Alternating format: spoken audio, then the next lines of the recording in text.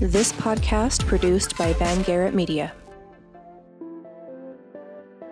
Welcome to the Share Your Hotness podcast. Share your hotness. Now, here's your host, Lita Green.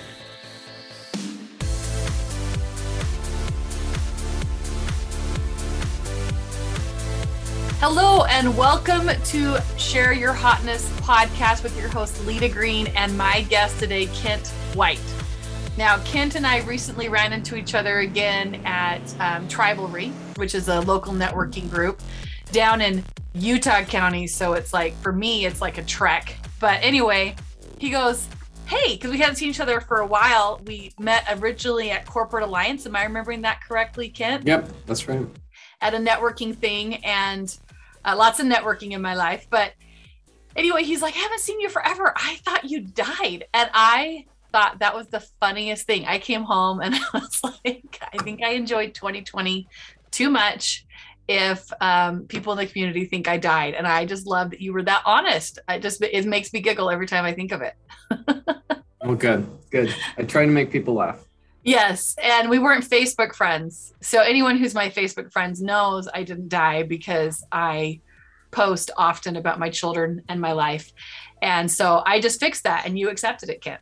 Yes. I mean, at the once a month that I go on the Facebook, there's a 5% chance I'll see your feeds. But that way, if you're like, oh, I wonder if Lita died, you can go and be like, oh my crap. And she won't shut up. I can double check.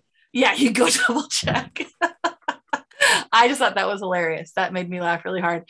And then as we were talking, you said that you were always in training. Now, typically when people talk about training, they're talking about triathlons, marathons. Part of my brain kind of skims over that. And you were in training for what? I'm always in training to eat spicy food. So I was in training. I have an habanero on my salad every day.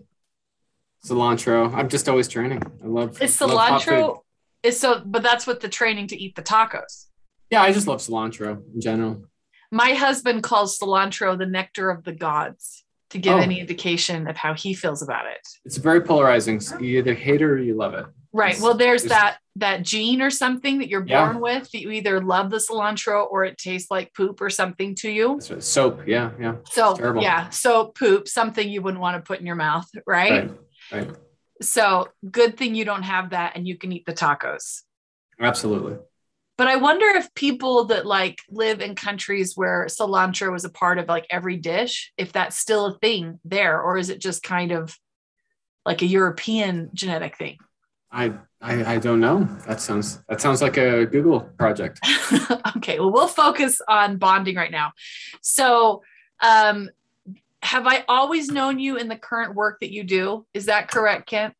I don't think so. I don't know that you, well, back in the day, I was doing small business consulting as well as I was just a volunteer for a Child's Hope Foundation back then. And the board asked me to come on full time about 2.5 years ago, almost 3 years ago now.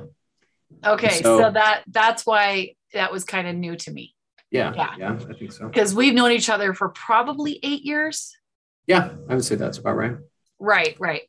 Okay. So back when we met in Corporate Alliance, the thing that's kind of fun about it is, and a lot of the networking that I try to participate in, which incidentally, Corporate Alliance and Tribalry were basically started by the same guy with the same mentality. Instead of getting together and just being like, hey, here's my business, we actually get together to see what motivates you. And we talk about, our families, our lives. And so you actually create friendships. And that's nice for me as a woman, because I don't like to go to lunch with men, but I can go and learn what makes that business owner tick. And it's much easier to pass referrals and get to know people and have strengthening and bonding connections that can help me if I have a problem come up in my life or business. So I've always known you to be very concerned and caring about people. But again, the whole working with the Child's Hope, which I want to get into, I didn't remember that being your line of work, which is kind of like me. I had my line of work, and then I also have my charity that we're working on starting. But the two go hand in hand. So before we go into Child's Hope, I want to go into what is something that motivates you to serve and to give? How did that start? How did that process in your life start? It's a good question. When I was about 10 or 11, my parents lost their home.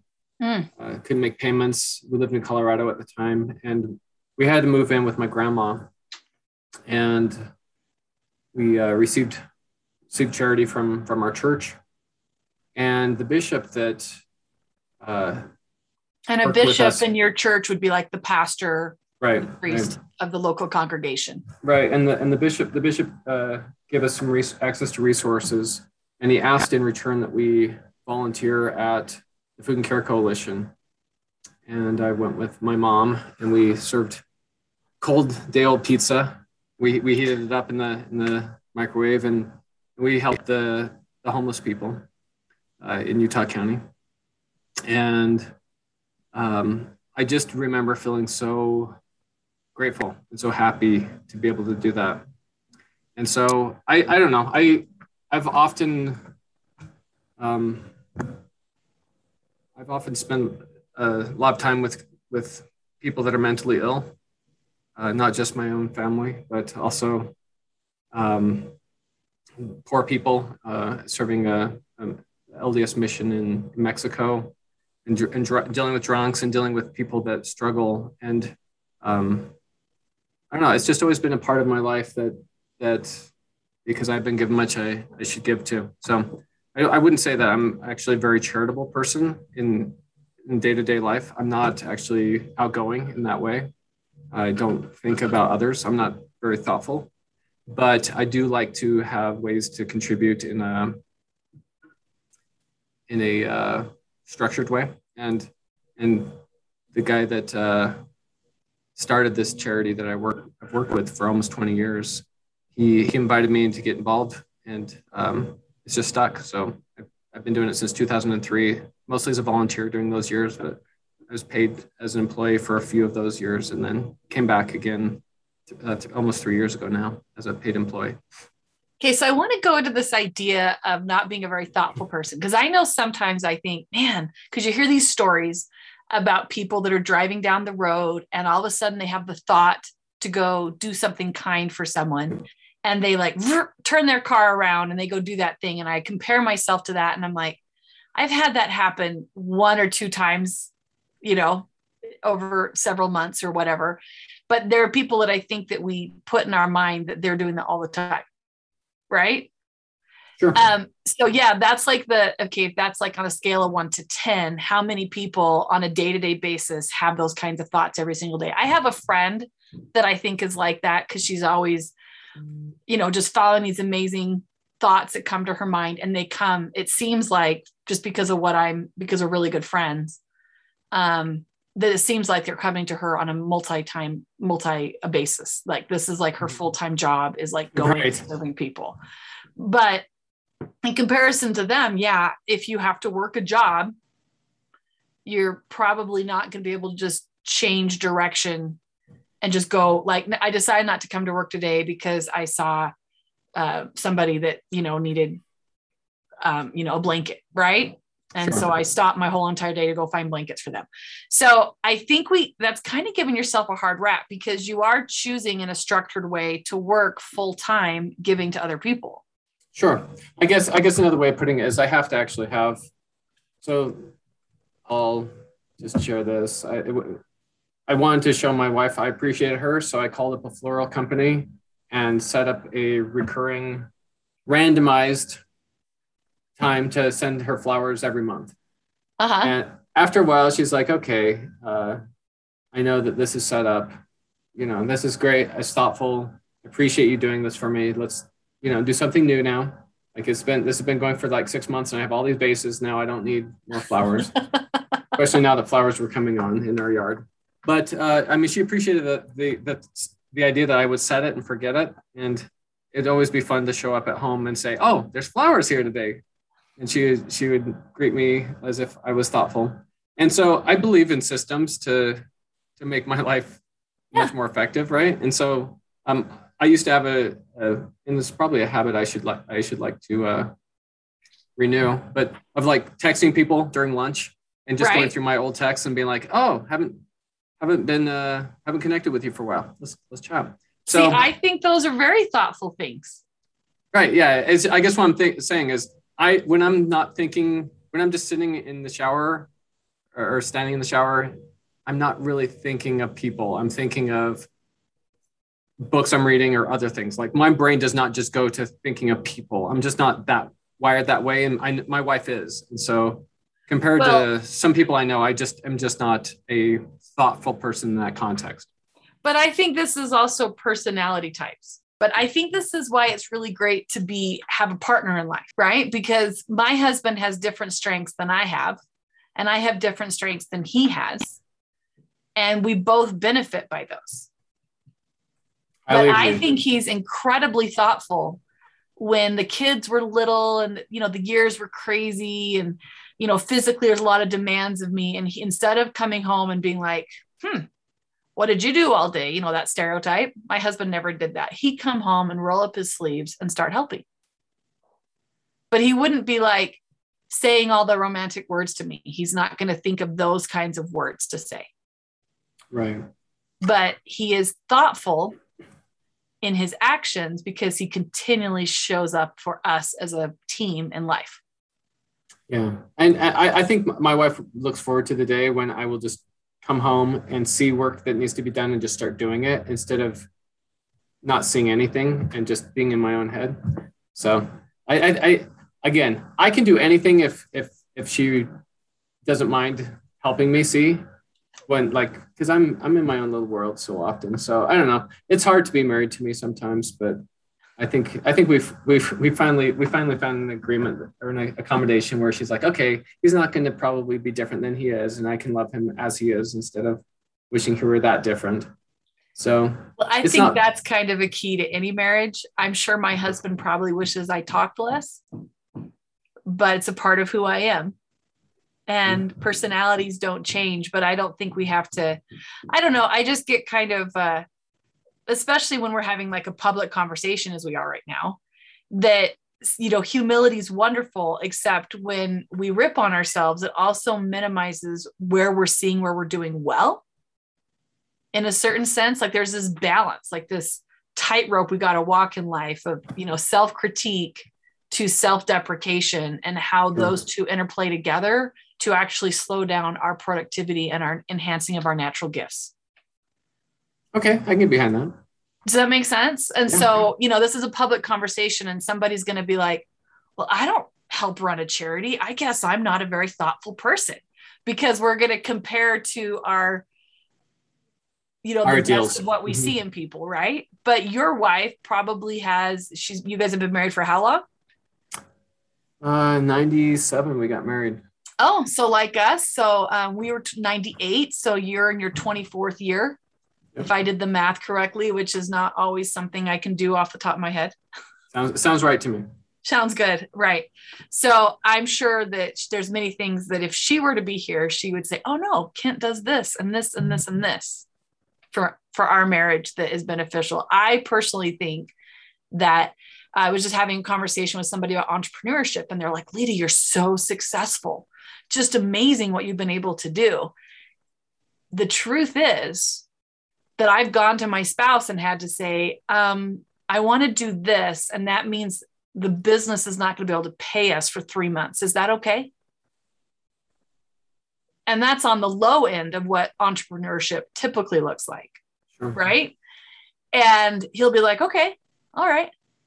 Yeah, go for it. And so I'm able to do all these things because I have a partner in life that is totally behind whatever it is that I want to do, to enhance who I am. And so it's not like I did it on myself. I would not have achieved the same level of success had I've been a single mom, because I'm too risk adverse. Right. And so when I hear about, like a single parent or someone without that team that achieves amazing stuff, I'm like, wow, but your dynamic is clearly working for the two of you. So it works. And my husband's systematic as well. So when you say you time the flower thing, I could see my husband doing that, but I would tell him, don't waste the money. She did eventually too. My wife's very practical that way. Not her love language. Hers is service, which is a hard one for me. My husband's is acts of service. Mine is physical touch. Totally easy for him because all he has to do is touch me. And I'm like, thanks. I love it. Words of affirmation, physical touch. Those are easy for me to give and receive. So words of affirmation, that takes thoughtfulness. Yeah. Yeah. Okay. So do you like how I turned this into a thanks for being humble, but maybe not so humble? You know what? This is your show. You can do it. This is your format. I'm along for the ride. So I'm excited to sharing your hotness together. Sharing your hotness, is an analogy to what makes you unique and special. And I'm excited. And I love your honesty. I mean, as I started the podcast, I thought it was hilarious that you're like, I thought you died. And it was really nice that you weren't like, dang it. You were happy that I hadn't died. If you had been like, you're still here, dang it, then it would have been rude. Sure. Agreed. Yeah. Keep that to yourself. Right. I had someone recently who, it was a family member and they're like, you're still married to him. And I'm like, not constructive. Thank you. You could have done better this whole time. Well, they're just upset that my husband and I won't fund their life. So, but I'm like, yes, still married to the man that helps me have a backbone to not keep giving you money like we did for years. Right. So kind of funny. Okay. So let's talk about, because I think this is really amazing what Child Hope Foundation is doing. And it's really close to something that I'm passionate about. Children, I think, a barometer of how society is treating our children and how we're focusing on our children is a barometer of that a society's ability to continue.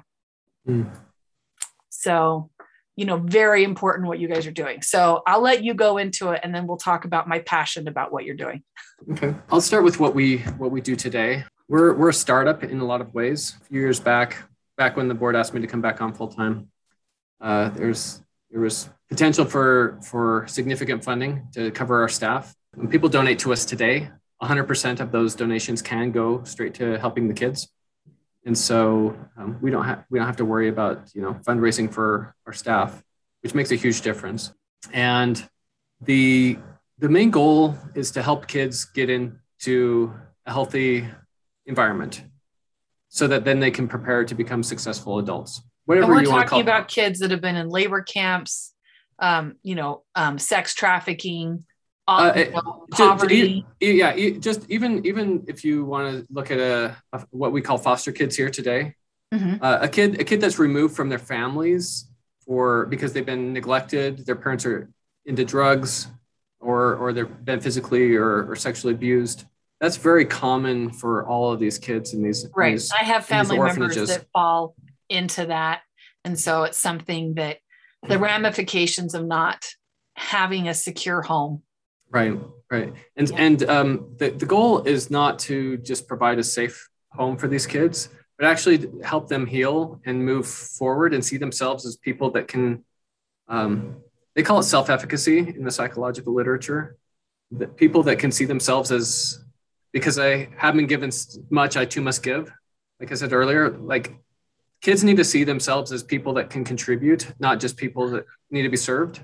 Absolutely. And once they can contribute and they see that they have value to others, then they can actually have happy, healthy families of their own. And they can learn the technical skills of reading and writing and do well in academics.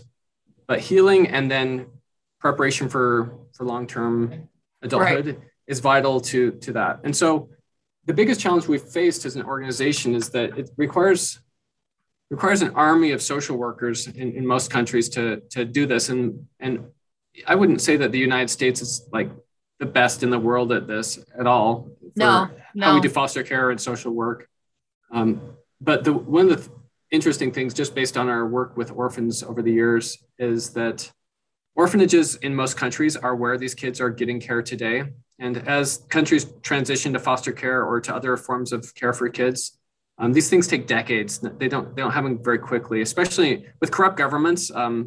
it's probably not going to happen for a very, very long time. Well, especially because we're talking about children that are so easily silent. Yeah, they're vulnerable. They don't vote. Yeah. They not only don't vote, but they can be manipulated to say what the adults in their life want them to say. Precisely. And that's the hardest thing about working with kids, is that there's so much opportunity, and there's so many bad orphanages and bad homes where kids are not given the resources that they need, and that they're exploited by people that should be their caregivers. It's just a really sad environment for the world's children. It's one of those questions when, I die and go to heaven. That's the plan anyway, is to go to heaven, right? That I'll be like, why did I only get 2 children that I could, physically raise? And then, there are people that have 9 kids, lose some of them to foster care. And I'm specifically speaking of someone who I won't out by name, who beat the crap out of them. The spouse was carving the F word and giving them to men, and I'm sitting there looking, going, why couldn't I get more kids? Mm-hmm. And because I think that children are the greatest asset, right, that our world has. And how we're treating those children or not treating those kids. In the Bible, it says it'd be greater that a millstone be, wrapped around someone's neck and they'd be thrown into the depths of the sea than to hurt a child. And I agree with that. It just, and this, how people can look the other way, what that must do to the human soul. Right. And this is heavy stuff, in the fact that kids are adorable and fun and very resilient and sweet, even when they've had terrible things happen to them, and until they're teenagers, and then they become completely jaded and become very antisocial and all these things. And so helping kids before they hit some of those more jaded years of disillusionment is vital. But there are homes that specialize, or orphanages that specialize in these kids that are like the ones that other homes won't take. And we have group homes in the United States because foster care doesn't work for a lot of these kids. So we have orphanages here in the US, even though we call them something different. But the point is that institutionalized care will never help these kids. They can't have somebody that sees them as a number. They have to be seen as individuals with their own issues, and they have to be able to develop their own desires for becoming somebody in the future, right? Right. And there's just so much negativity out in the world. And as I've been visiting orphanages, I visited dozens of orphanages over the years, and there's some terrible, terrible places, especially in Haiti, just terrible homes.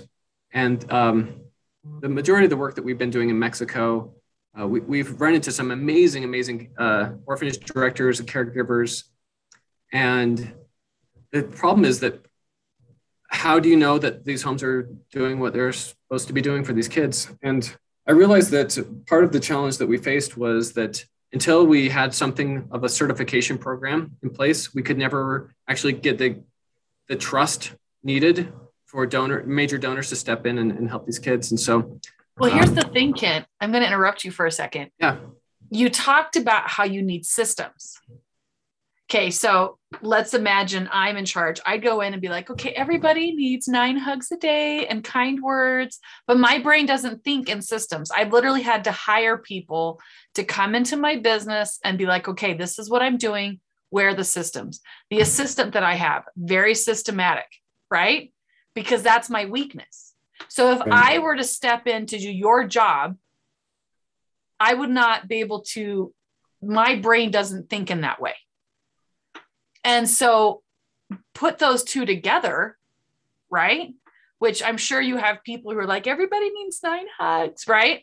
You have those people that are like, just love everybody, but the systems are what organize this and make it possible that those big donors will come in. That's exactly right. We can't underestimate the value of, teamwork, right? Yeah. How important that is, because I know I've seen lots of different organizations. I was a national trainer for one for years. And over time, I saw the weaknesses of the personality traits even of the CEO, who was my friend, who I value very much.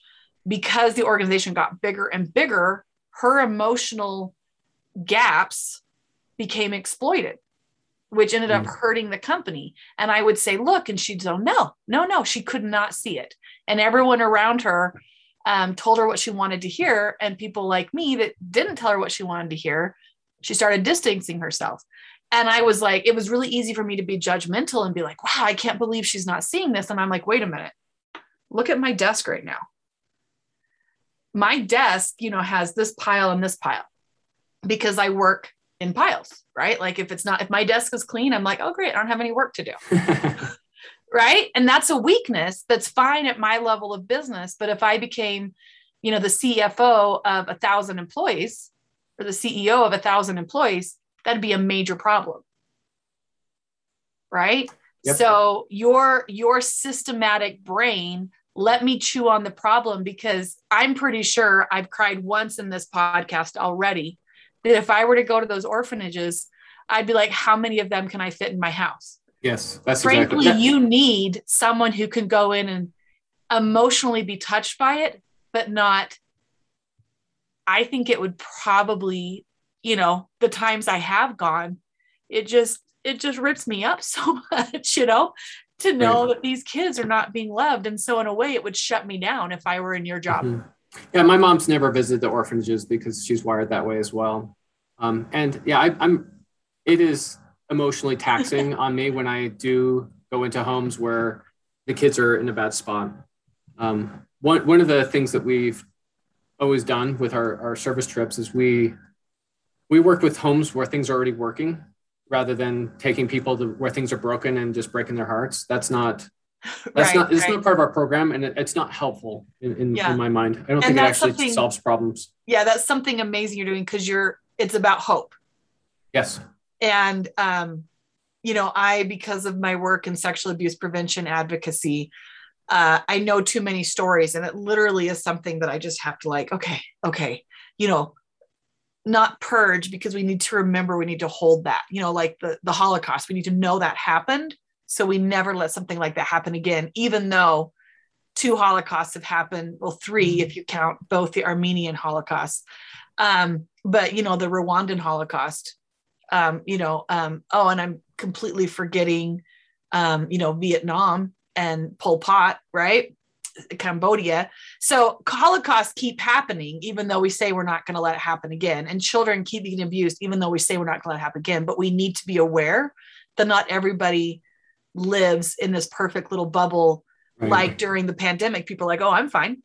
And I was fine. I'm like, I was living my best life. I love it. My family was locked down with me. I couldn't imagine anything better.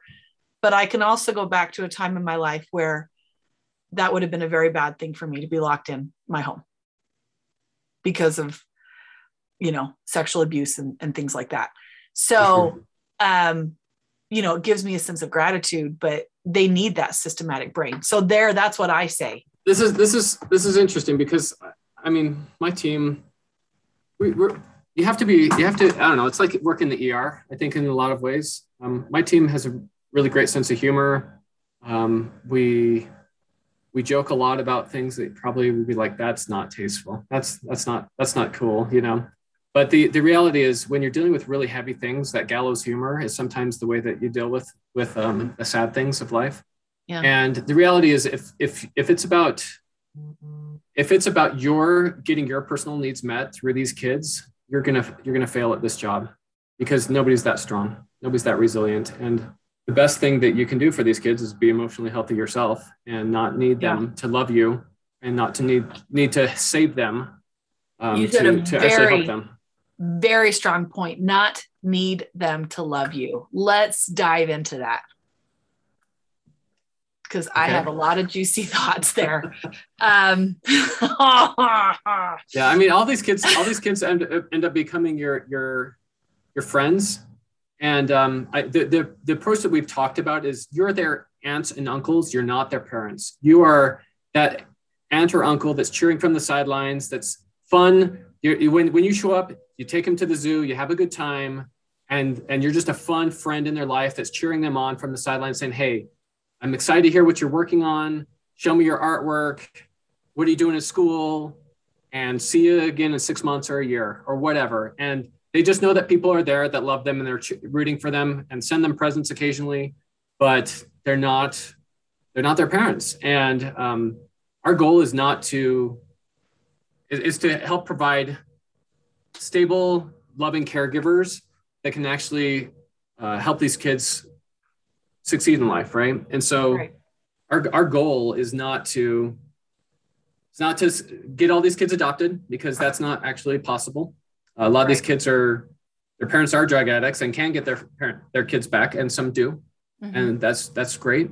But these homes are just, I mean, you got to think of it almost like the difference between foster care and an orphanage, and think of it as something in the middle for a lot of these places. Well, and the volunteers you're looking for are not getting compensated to be a mentor, which makes it different than, foster care, where some of those homes, and I have 2 nieces that were raised in foster care, literally took them on because it meant that much more money. Right. And not all foster care homes are like that. I mean, there are people that I think have a straight boom to the big guy in heaven, because they are amazing foster parents. And yes, it is a way that they provide for themselves. I mean, one lady that we know, do you know Holly Richardson? 23 kids have come through her home. Yep.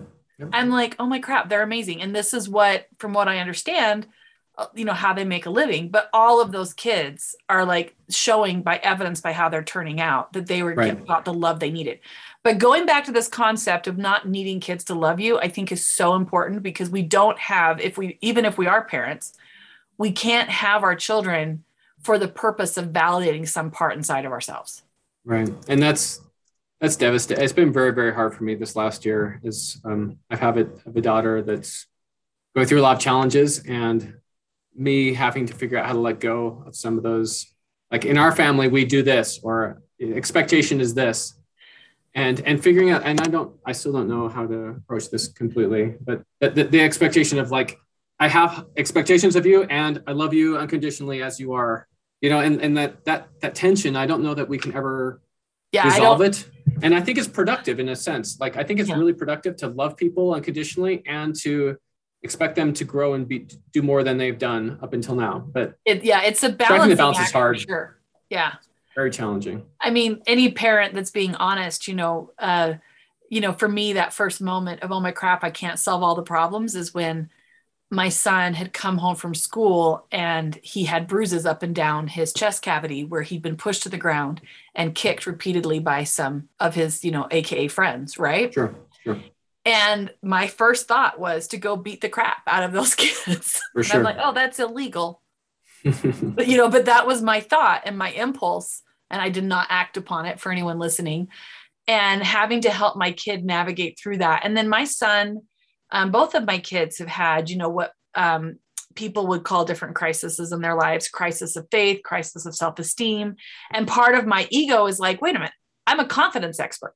How are my kids having 1 second of, and I'm like, oh, that's my ego. That of course my kids are going to have normal experiences, just like I have normal experiences. Just because I'm an expert in one thing or another, people come to me for advice. And I think that's a trip up point, is when we start trying to get our kids to behave in a certain way because it's a reflection on us. We have to always check that. Right.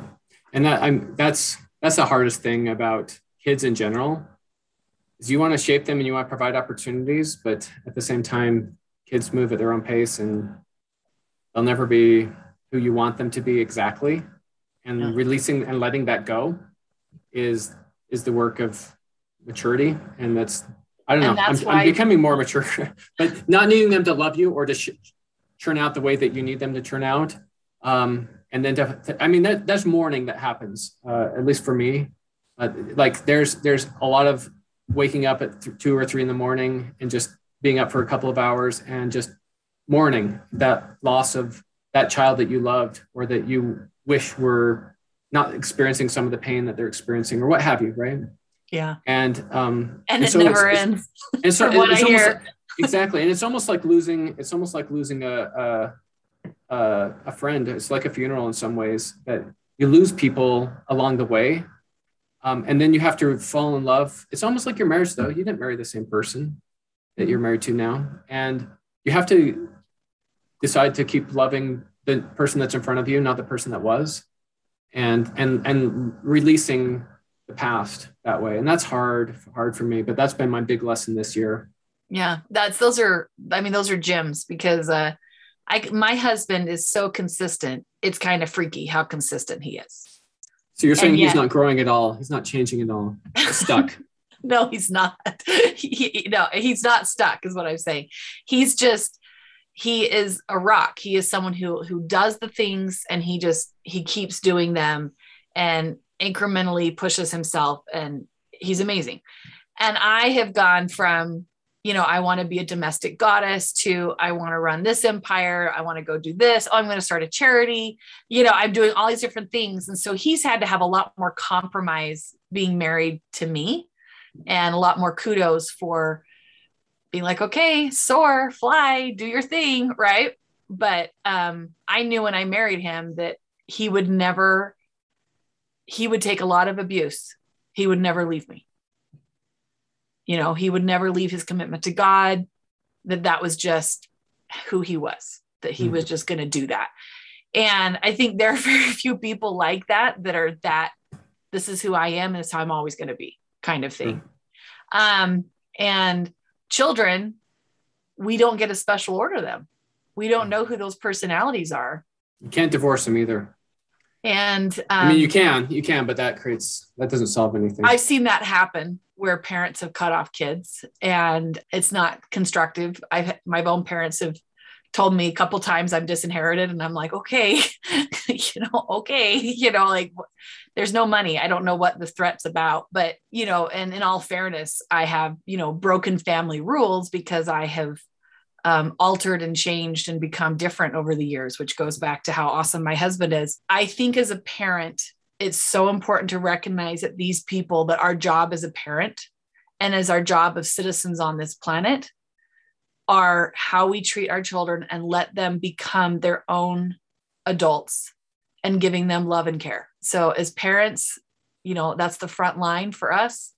And in your organization, you're giving people a chance to be second, third, fourth ring of support for these kids. My post just today, right before we got on, that I was talking about how the lunch ladies, when I was growing up, because I worked in the lunchroom from the first grade to the 8th grade. And in order to work in the lunchroom in high school, you had to have special needs, which you can make an argument for me on that, but not the kind that got me qualified to work in the lunchroom. But that was the food that I could count on every day, was having that meal, and they gave me extra food. But I gained so much from these ladies that would congratulate me for what a hard worker I was. And they gave me extra dessert, which I blame for my chocolate peanut butter addiction to this day. But they told me, and the janitor that was painting the little lines in between the bricks and let me help. And I was like, I'm an artist. Yes. Right. And that's really what the Child's Hope Foundation is doing, is trying to help find kids, not only in America, but around the world, that need our support. What are all the different countries you guys are in? Remind me. So right now this is a tricky question, because we are expanding, but we expand through partners. So we're actually in the middle of some partnership. Because you're partnering with your accreditation program to help orphanages run better. Yes. So you're not running them. People there in country are, but you're helping them. Here's some systems that could be better, like, a business consultant. Correct. In the business of rearing healthy people. Yeah, and that's exactly right. We have something called the Thrive Assessment, which was actually created by another organization called Miracle Foundation. They work, most of their work's in India, and they created this Thrive Assessment. We approached them like 4 or 5 years ago. They said, "Yeah, run with this. Let us know what changes you make to it, and we'll all improve together." We created something called the Orphanage Improvement Roadmap. After they do the Thrive Assessment, which measures like 15 different areas of the home, then we create like a gap analysis where they're either red, yellow, green, surviving, sustaining, or thriving in these various categories like nutrition, education, facilities, those types of things. And then what's the plan to help improve those various areas, right? And so this is from a a systemic process for the homes themselves. And in a lot of these countries, I mean, none of the orphanages that we work with have any government funding whatsoever. They're all funded mostly by Christian churches and just private donors. And so our part in this is to make it very easy it's sad. This is what my team, I'm constantly asking them we're going to be the best in our space of reporting. And nobody wakes up in the morning and is like, I'm helping develop reports that are amazing, right?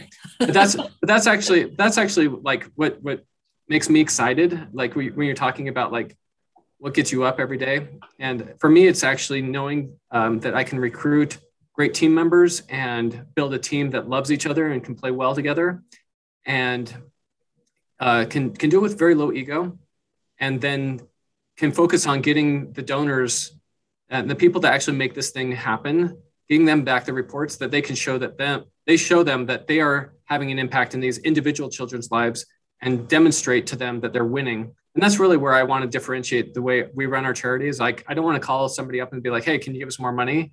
I want them to be coming to us and saying, hey, how can I do more? I'm seeing the impact. I want to do more. I want to do more. And so I want to demonstrate that we're good stewards. And in business, we call this is the fourth step of sales, which is customer success. After you close the deal, somebody's got to make sure that they're actually using the product.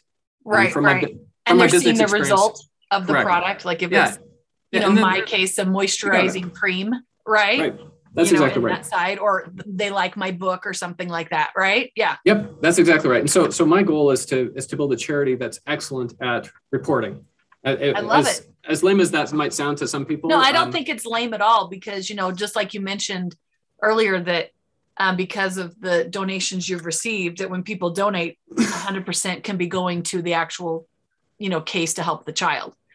It's so frustrating when I've given to charities in the past and then go to find out that 30% of my donation actually impacted what I thought it was doing. Right.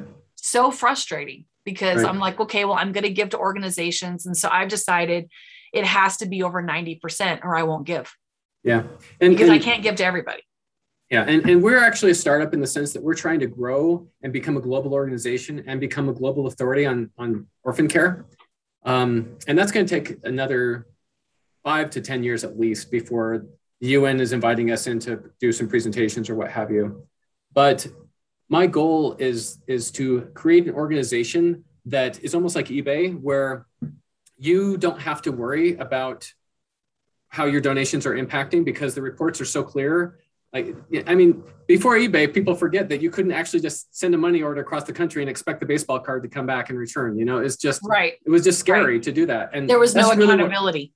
That's really what I'm trying to create with our systems, is the opportunity for people to trust that they're actually helping kids move forward in life. And we have a long, long ways to go still. We have a lot of infrastructures to build yet, especially for our Child's Help plans, which is, the therapy and the tutors and the mentors and finding the right caregivers and helping those folks get the training and the healing that they need so that they can be better parents to the kids. I mean, I often have told my team that we help orphanages go from yellow to green. We don't work with red orphanages in the red. We're not turnaround artists. Our job is not to heal all the bad orphanages out in the world. It's to find the great ones and get them more resources, because they're already making a difference in the kids' lives. Right. And make that difference. So we get orphanages moving them from yellow to green so that they can get their kids from red to yellow. And that they can take on more kids. If that's their goal. Like we don't push more kids onto them. Some homes, they have 15, 20 kids, and that's where they're comfortable. And it's a tight home, and some places want to have 50 to 100, but our model is generally speaking that we have, that every group, like you got the 10 to 12-year-old boys, they all have a dorm parents that live with them and are foster parents to them. And they can still benefit from some of the blessings of, economies of scale in being a larger facility, but that they get individualized attention and that they're not institutionalized, and that they can participate in the community and go to school in the community and all these other things. We still don't know how we're going to do it in really, really rural or poor countries where they have a huge orphan problem. But luckily our goal is not to figure that out. Our goal is to find the best actors and to elevate them so that people can trust and support them, so that money will actually go to helping them rather than people donating and hoping that their money is making a difference, but they're not sure if it is. So we're looking to find the partners that run 4 to 5 orphanages in these countries. Like in Bulgaria, we're working with One Heart Bulgaria. They've started implementing our Thrive assessment. They help a lot of orphanages in Bulgaria. These orphanages are all government funded, and they're 15 kid to 20 kid orphanages. So they're more like group homes. Right. And they don't actually give any money to the orphanages. They give zero money, but they do hire their babas, the grandmas that will come in and read to the kids, and they have therapists and other resources. Yeah. So they've got really cool things going on, and it's just like, how do we all learn together and elevate all these homes across the world so that there's more best practices being applied, and people are learning from each other, and the kids are actually getting the help that they need, because kids are vulnerable. They can't help themselves. This is not development. We're not going to help them become self-sufficient orphanages. Like those are called sweatshops in most countries. Right. And people are a lot of times giving their kids to these, not knowing they're a sweatshop. They're saying, their kid's going to get an apprenticeship. Right. Yeah. So there's all kinds of issues. Like, children are just tricky, and they're kind of a black hole. I mean, I've got 5 kids of my own. They've never become profitable, I guess you could say. They've always been a financial drain. Maybe back in the old days in the agricultural economy, they would have been more profitable. But and then we had, such a high mortality rate among children. Yeah. And thank God we don't have that in this country, which, that makes me want to cry, because people would have a lot of children just to try to keep their farm going. Yeah. And then maybe, half would make it alive to adulthood. Yep. Yeah. And I don't even know if that's profitable. It's just, I think it's natural to the humans, to any species, right, to propagate, to make more of what we do for survival of the species. Right. That's right. And at least, we have a higher rate than, I don't know, guppies or whatever, but, we're the only animal that has the ability to reason. And the sad thing is, like, when the turtle chomps up the little frogs, tadpoles, it's not doing it maliciously. It's just doing it to eat. And sadly, humans have the capacity to grab up these tadpole humans, and do it with malicious, evil intent. And that just, at the same time, the human animal is capable of love and nurturing and self-sacrifice. Right.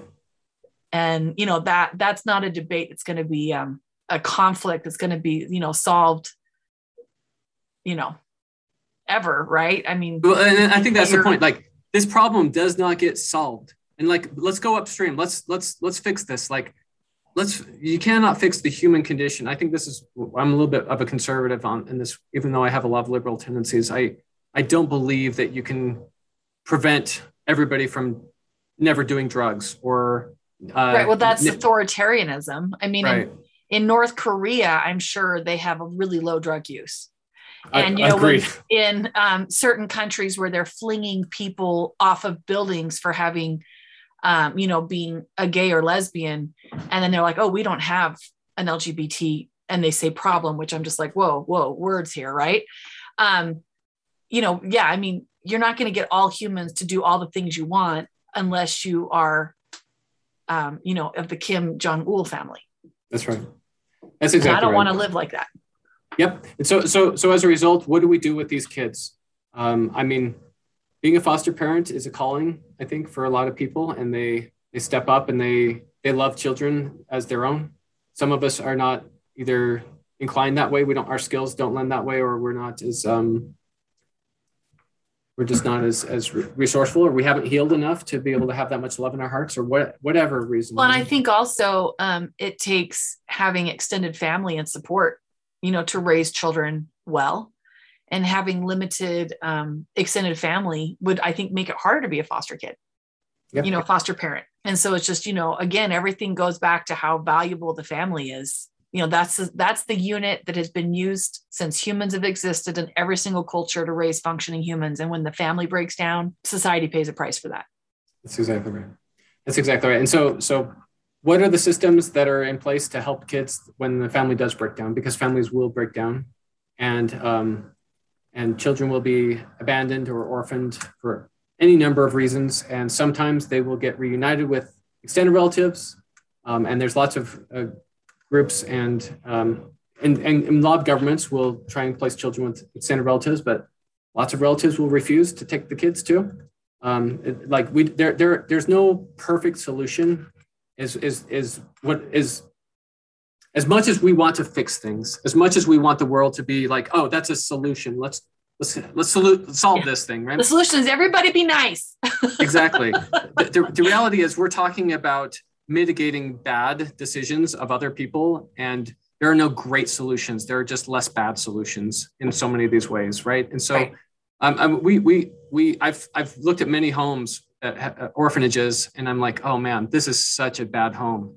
And then I look at the streets that these kids came from. I'm like, oh, it's actually so much better than living on the street where they could be abused or killed any day, and at least they're getting some food there. And I'm like, these are both terrible solutions. I hate both of these solutions. And there are no great solutions, but you can elevate a few children in some homes and make a bigger difference for them. And then they will break the cycle for their generations. Right. And they will hopefully find the healing that they need so that they don't pass on the abuse and the poverty and the abandoned children that they received, right? And so love is the answer, and finding the people that are already kicking butt and doing great with kids and elevating them and helping them get the resources that they need to be able to do better. That's really what we're about. And to not have burnout. I mean, I imagine if you don't have the funding you need, it's exhausting. Yeah. If you can never take vacations and you always have to be the only parent there. I've seen a lot of burned out orphanage workers over the years. And that's a tremendous risk. And it happens more often than you'd imagine. Again, this is dark stuff, this world, but it's so important that we have these conversations. I mean, it's so important that we're aware, because I think we spend so much time, especially in America, arguing about stuff that I'm like, do you realize what happens in the rest of the world? Right. Are you aware? Or just in a different neighborhood, or just something you're not aware of in your own neighborhood. We get so myopic in our own view and our own life and our own way of being that we argue about stuff that is meaningless to the bigger scheme of what our society needs, like, not having beaten children. Right. Well, and I don't think we can talk much about child abuse in this country, only because nobody's got a great idea on how to solve it. And this country is built on solving stuff, right? And you don't solve child abuse. You don't in a systematic way without reverting to authoritarianism, like you said. Right. So as a result, the government raising the children, which cuts off the ability to, we need to be touched and loved. And, quite blank point, talking about dark stuff, having been molested myself from 2.5 to 14, if you had asked me at 8 years old what love was, I would have pointed to him. And yet, as recovery has happened in my life, there are still great lessons for me in what happened to me in that. But it took having a lot of, therapy, having a lot of, Jesus in my life. I believe in the atonement of Jesus Christ, and hope that I could make a different life for my children. And that's a huge motivating factor to raise my children in a different environment. I'm not blaming my parents for the sexual abuse at all. They did not know that was happening. There, as many homes, there's lots of different things that were happening and distractions, and he used that to get in there. But I don't think we're going to solve these things, and as long as we take it away from individuals to have control over their own lives and to be able to affect them, which means you have the capacity for people to screw it up. And so we just have to decide to be the people, like you were saying. You're telling me it at your home, at Tribe House, when we were visiting, that you found a neighbor that you could confide in, and that she protected you. Rita DeBry. She helped you feel loved and secure and safe in an environment. And told me I was amazing and I could have a great life. I mean, and nobody would know Rita DeBry's name except that I share it. And she's so embarrassed when I talk about her. she's just like Lita.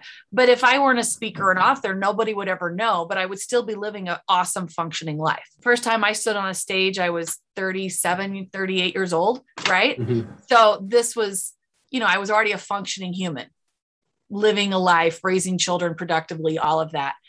But how many Rita DeBrys are there needed in the world? How many of those are needed? Well, there are as many as there are children, because even if my home was perfect, we still need the aunts and uncles in our lives, right?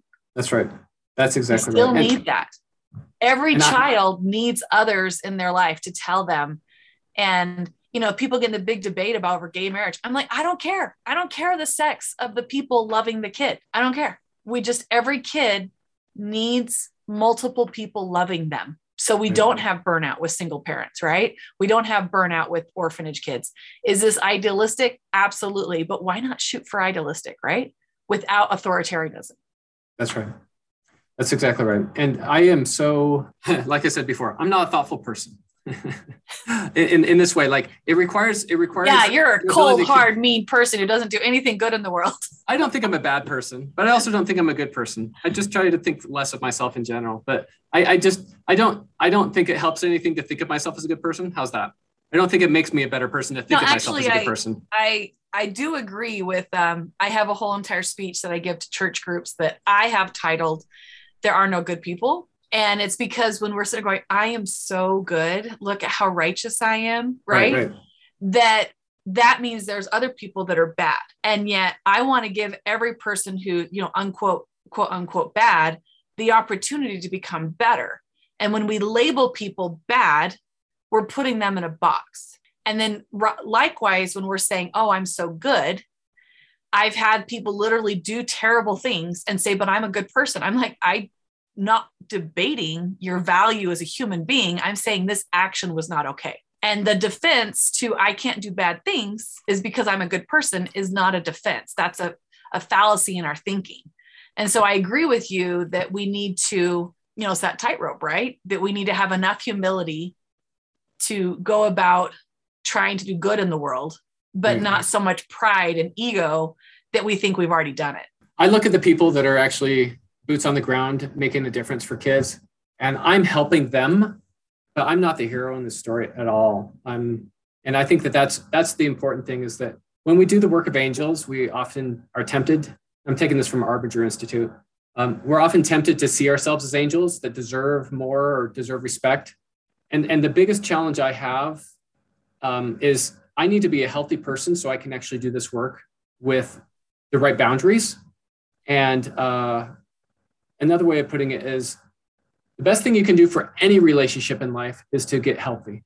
And we're looking at EMDR and some other trauma therapy for orphanages. And we found a partner that does a lot of trauma work in Haiti and teaching these new techniques to a lot of these homes and to therapists that we can contract with to actually provide healing to these kids. But, I just met with a therapist yesterday with my wife, and I'm like, I have some unresolved trauma that will help me be a more loving, kind person. Let's do this. Let's do some EMDR therapy. Yeah. And I can't even tell you what it stands for, but except for, you move your eyes. I know what you're talking about. Yeah. Yeah. I have a book on my nightstand that a friend sent me. Body keeps the score really kind of stuff. Yeah. Yeah. But I've always said healthy people have gone to therapy. That's when right. You and I think I'm a little bit older than you are, Kent, but, we grew up in an era when, people had to go to a shrink to get their head shrunk, and we didn't have a term called mental health. We called people crazy, right? We shamed people for having gaps in their well-being mentally. Right. And I think that's, if that were one solution for the world, is that we remove the shame from taking care of your mental health, just like we don't shame people when they go to the doctor. I don't know, some people do, but you know what I mean? That's right. We don't shame people for working on who they are. And I think it's really like in the professional world, it's really an instinct. And maybe it's just like the speaker coach world that, I'm a speaker, I do some coaching, but that, if you put yourself up as this expert, that you can't ever be weak because you've already arrived. And that is such a place of fallacy, because I believe we're always, as human beings, as human souls, becoming more. And so what I knew at 40, I'm going to know a heck of a lot more at 41 and even more at 45, right? And 50 and 60 and 70. And if we're ever like, well, I can't change, that is what I would term as the definition of damnation, not a place of burning in hell, the theology might put out there, but literally not willing to become more. That's a great point. I don't know. I love building teams. I love my role as a facilitator for great teamwork. And like my strength is not actually in the programmatic side of things. Like I don't know how to help orphanage directors with all their issues, even though I've been in this space for a very long time. My role is like, I'm bringing my own talents to the game and saying, hey, let's build good reports. Let's have great onboarding and hiring processes. Let's do all these things that will allow us to be able to scale up our influence for good. And I would just, suggest to all of the people that might be listening to this, that we all have our own strengths and our own gifts that we can bring to bear in this work if you care about kids.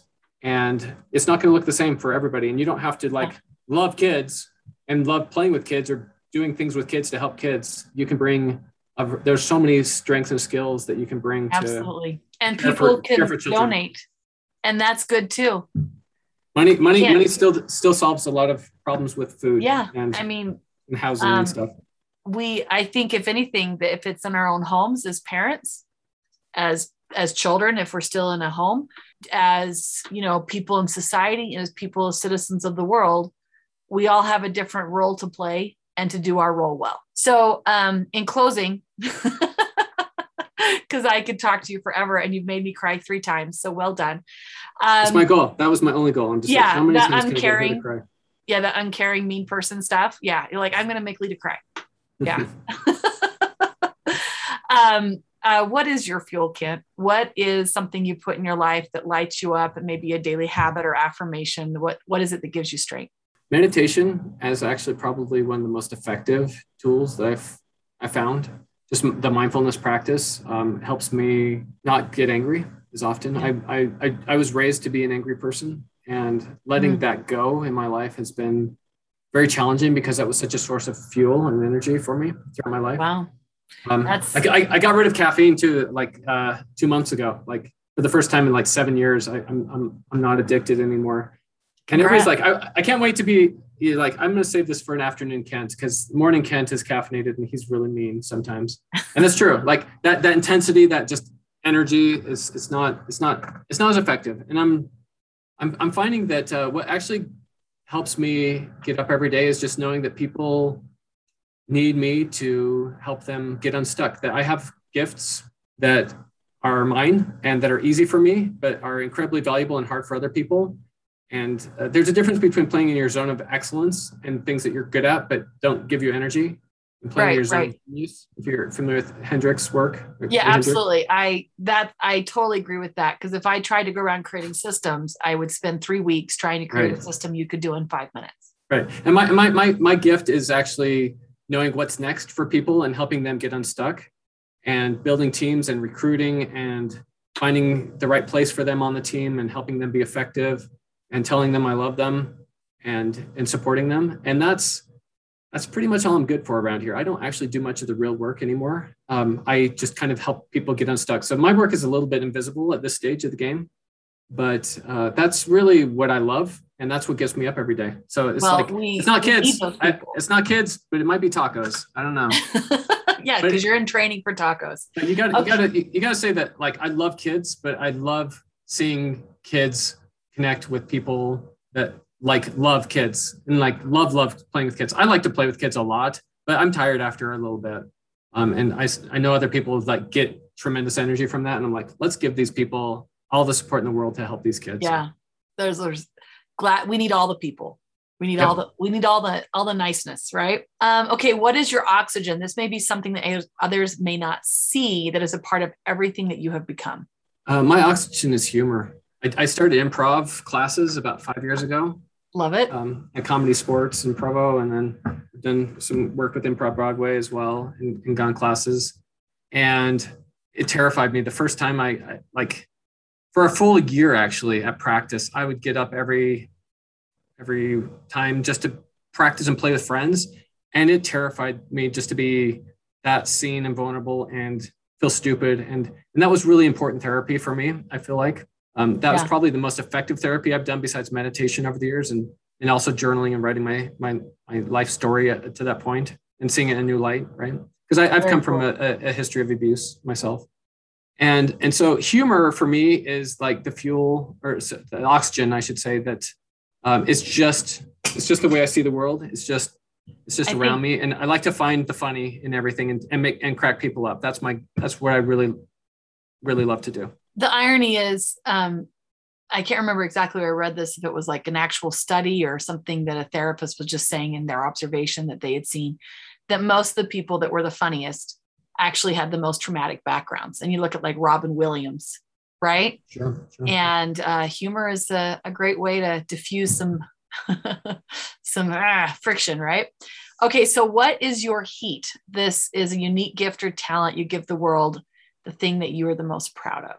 Besides my carne asada recipe, I think, and the hot sauce I make with that. That's the literal heat. Yeah. Yeah. The gift I give to the world. I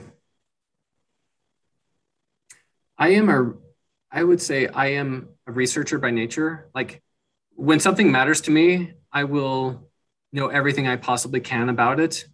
And people will reach out. Like when I went through my suicidal depression 8 years ago, I learned a lot about nutrition, cutting out gluten, whether it was glyphosate, the Roundup that's in food that was in the wheat I was eating, or whether it's gluten itself. It changed my life to just not have that in my diet, and my depression. And so you're saying that helped your mental health? Big time. And just learning everything I could about like my genes and what kinds of nutrition I needed. I went to a doctor and had my genes sequenced, and all this new information came to me about like, oh, because of this, you need this. And because of this isn't going to work. I need to eat a lot of eggs. Choline is going to help my brain, and all this stuff, and just leaving a very low energy state to become a higher energy person. That is just part of it for me. So when I find something that matters, I just cannot get enough of it. And especially in service for somebody else. So as a consultant, I was like in the shower, I'm thinking about clients' issues. I'm thinking about how do I fix this problem in their lives. And I'm reading all the books. And I'm just researching that. And that's really, that's like the invisible source of like what is just driving me. Like I have to know, so I'm not unprepared the next time. And so I would say that's really the heat for me is like, I have to know. I have to not make the same mistakes that I made in the past. And I have to know how to protect myself and other people I love in the future from a lack of knowledge, mostly. Well, Kent, I have to say I've thoroughly enjoyed this interview, even though I cried.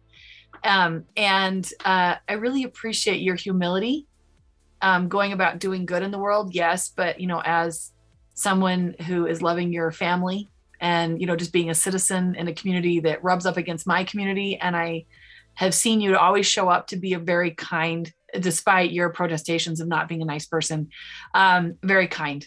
And I think that my listeners can learn a lot about how that interplay between humility and getting to work. And I love that you shared that you've had some mental health struggles, because I think so often we get this false idea that mental health struggles limit our capacity to do good in our own lives and in lives of others. And that there couldn't be a bigger poopy lie. No, your weaknesses end up becoming your strengths. Absolutely. It's where we learn empathy.